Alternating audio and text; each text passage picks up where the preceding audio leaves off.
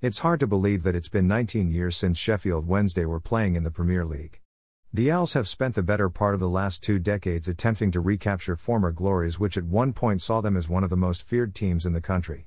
In the 1992-1993 season, Sheffield Wednesday recorded one of their best campaigns, finishing 7th in the Premier League, reaching both the FA Cup and League Cup finals and the second round of the UEFA Cup. That side had some iconic figures including captain Nigel Pearson, Chris Waddle, and Carlton Palmer. But spearheading their attack were the duo of David Hirst and Mark Bright, who became a lethal strike partnership, scoring 36 goals between them. Bright himself hit 20 of those in all competitions, which should have been enough to earn him an England call-up. But in a golden era of English strikers, Bright never got the call-up he deserved. Nevertheless, his legacy as one of England's best goal scorers is secure, as is the admiration of the fans who revere him even to this day. We sat down with Mark recently on the eve of his book launch, My Story, From Foster Care to Footballer, to talk about the highs and lows he had as a player, what it was like playing with Ian Wright, and how his time spent in foster care made him the man he is today. Enjoy. Back of the net, you started in non-league with Leek Town before being picked up by Port Vale. It's a familiar path that numerous players have followed, yet the value of the lower league structure is often understated. How important do you think non-league is to the success of the Football League? Mark Bright: I still believe that players making the transition from non-league to Football League will continue in the future. There are many players who drop down after being released from the Football League who find their feet and bounce back. It's also an important training ground for many young players who go on loan to gain experience from Premier League, Championship, League One, and Two. But it must have been strange going back to Port Vale after being released by them 3 years previously when you were only 16-year-old. Did that original rejection come into your consideration about resigning for them, or was the draw of playing in the Football League too strong? MB: I dropped down and played my way back up. I didn't hesitate once I was asked, as I still believed in myself and wanted another chance to play league football. Quite a few teammates at Leek Town said to me, don't go back, but I wanted a chance to show everyone what I could do. Mark Bright during his early days as a Port Vale player, image from PVFC. But you spent 3 seasons at Vale Park, establishing yourself in the final season, scoring 10 goals in 31 games as Port Vale struggled to stay in the then 3rd division. Now 22 years old, you rejected a contract extension and as a result were sold to Leicester. With that move, did you feel that you were now fully on your way to becoming a full-time professional player? MB: I was full-time at Port Vale. I signed a 1-year deal as a part-time player, then I turned pro the next season. All I was interested in was progressing. Leicester City were in League One, now the Premier League, so it was a no-brainer for me. But how significant was that move in terms of your career? MB: The move was a game-changer for me in terms of joining a club in the top flight, having the chance to be seen on Match of the Day scoring, and establishing myself as a player at the highest level. Bright and Gary Lineker play for Leicester against Luton Town, image from Tumblr. But in your first season at Leicester, you played as a backup for Gary Lineker and Alan Smith and struggled to find the net in 16 appearances. But in your second season you had more of an opportunity to shine after Lineker was sold in the summer to Everton. For a player in your position at that time, was it good to see Gary depart as it gave you more of an opportunity, or were you thinking more about how the team would fare without him? MB: I helped Gary to pack and join Everton. Of course I was sorry to see Gary depart, but the manager Gordon Milne said this was the chance I'd been waiting for. He gave me my chance. We actually played Everton on the opening day of the season and we won 3-1.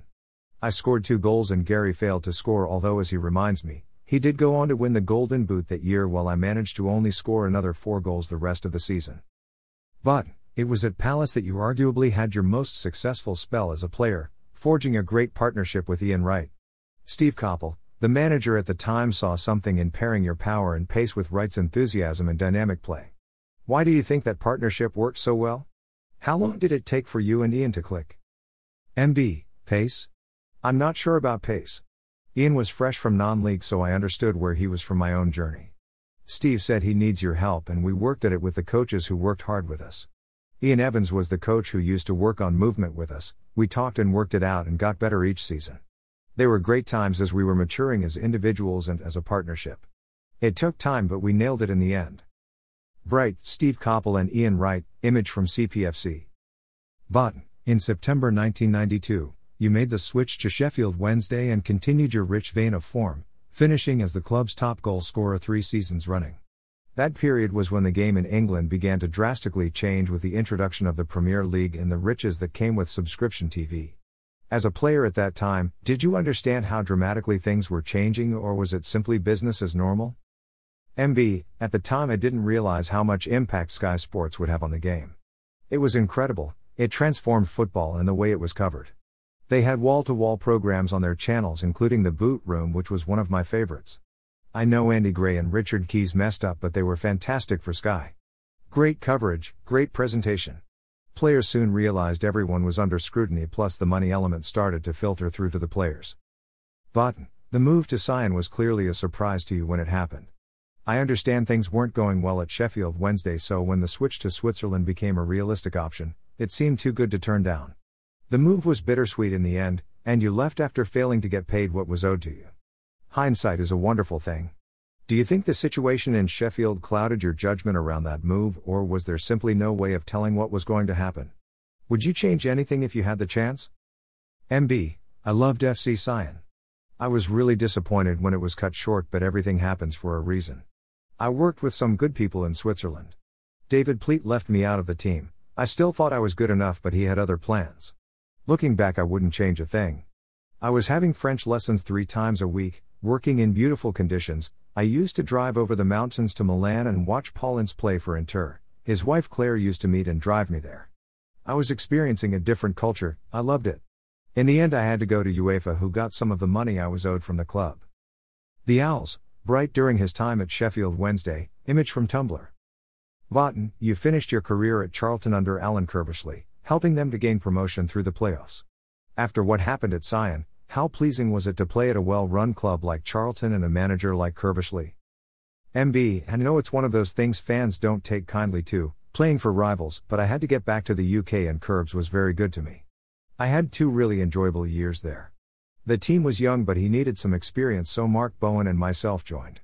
It was a fantastic journey for the club to get back to top-flight football. Reaching the playoff final at Wembley was a match in a million, 4-4 after extra time, 7-6 to Charlton on penalties. Botten, are you surprised that he hasn't managed to get back into management after leaving West Ham in 2008? MB, I find it incredible Curbs hasn't worked since leaving West Ham. It's a shame that all his knowledge is lost to the game. Curbishley, far left, and Bright, center, celebrate Charlton's Division 1 playoff win, image from Tumblr. Botten, your father was from the Gambia and you were born in Stoke-on-Trent, England, meaning that you could have played international football for both countries. Despite scoring 213 goals, you were overlooked by both England managers during that time, Graham Taylor and Terry Venables. How frustrating was that? Did you consider playing for Gambia, or was that not an option? MB, no. I did train with the Gambian national team in 1996 when I was on holiday, something my uncle arranged it for me. I did give it some thought, but ultimately decided not to. I was told by Trevor Francis that he believed I would be in the England squad when it was announced after the weekend, but Gordon Watson jumped on my back after I'd scored and something popped in my knee. I had to have a small operation on it, so it wasn't meant to be.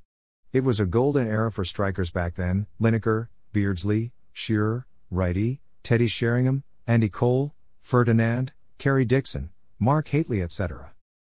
Botten, it's fair to say you had a tough childhood, spending a majority of it in foster care whilst also enduring racism on a regular basis. In your book My Story, you talked openly about your life and how those experiences early on drove you to succeed. How much do you feel your childhood has defined you as a man and the way that you now live your life? Did it alter your approach to being a professional footballer? MB, good question. Good foster parents shaped me. My foster parent, Grandad Davis, installed good values in me and my brother and taught us to respect people and money. The actor Neil Morrissey was in the same foster home as me, and he believes it drove us on to be successful. I would say it played a part for sure. Desire to succeed in football has to come from within, as it's a tough industry. My granddad worked in the coal mines in Staffordshire. He was all about hard work, and it filtered through to me. I feel I was the best I could have been as a player and a person. My story is out now. Botten, as Crystal Palace's director of the Under-23 development squad, you must have been happy to see the progress that Aaron Wan-Bissaka made at the club before earning himself a £45 million move to Manchester United this summer. Does his development through the youth ranks at Palace and eventually into the first team vindicate the work that you and the rest of the youth development team are doing? MB, Aaron's success wasn't anything to do with me. Richard Shaw, Dave Reddington and Roy Hodgson, who believed in him, should take the credit for his development. He showed others below him in our academy there's a pathway to the first team if you work hard, listen and dedicate yourself. The opportunities may be limited, so when your chance arrives, you'd better be ready. Botan, finally, some fan questions. 213 goals in total over your career. Do you have a favorite one? MB, I scored a great goal at Barnsley, a left-foot 30-yard strike into the top corner, and a good one at Leicester City against Everton. I turned Kevin Ratcliffe and curled it with the outside my right foot over Neville Southall.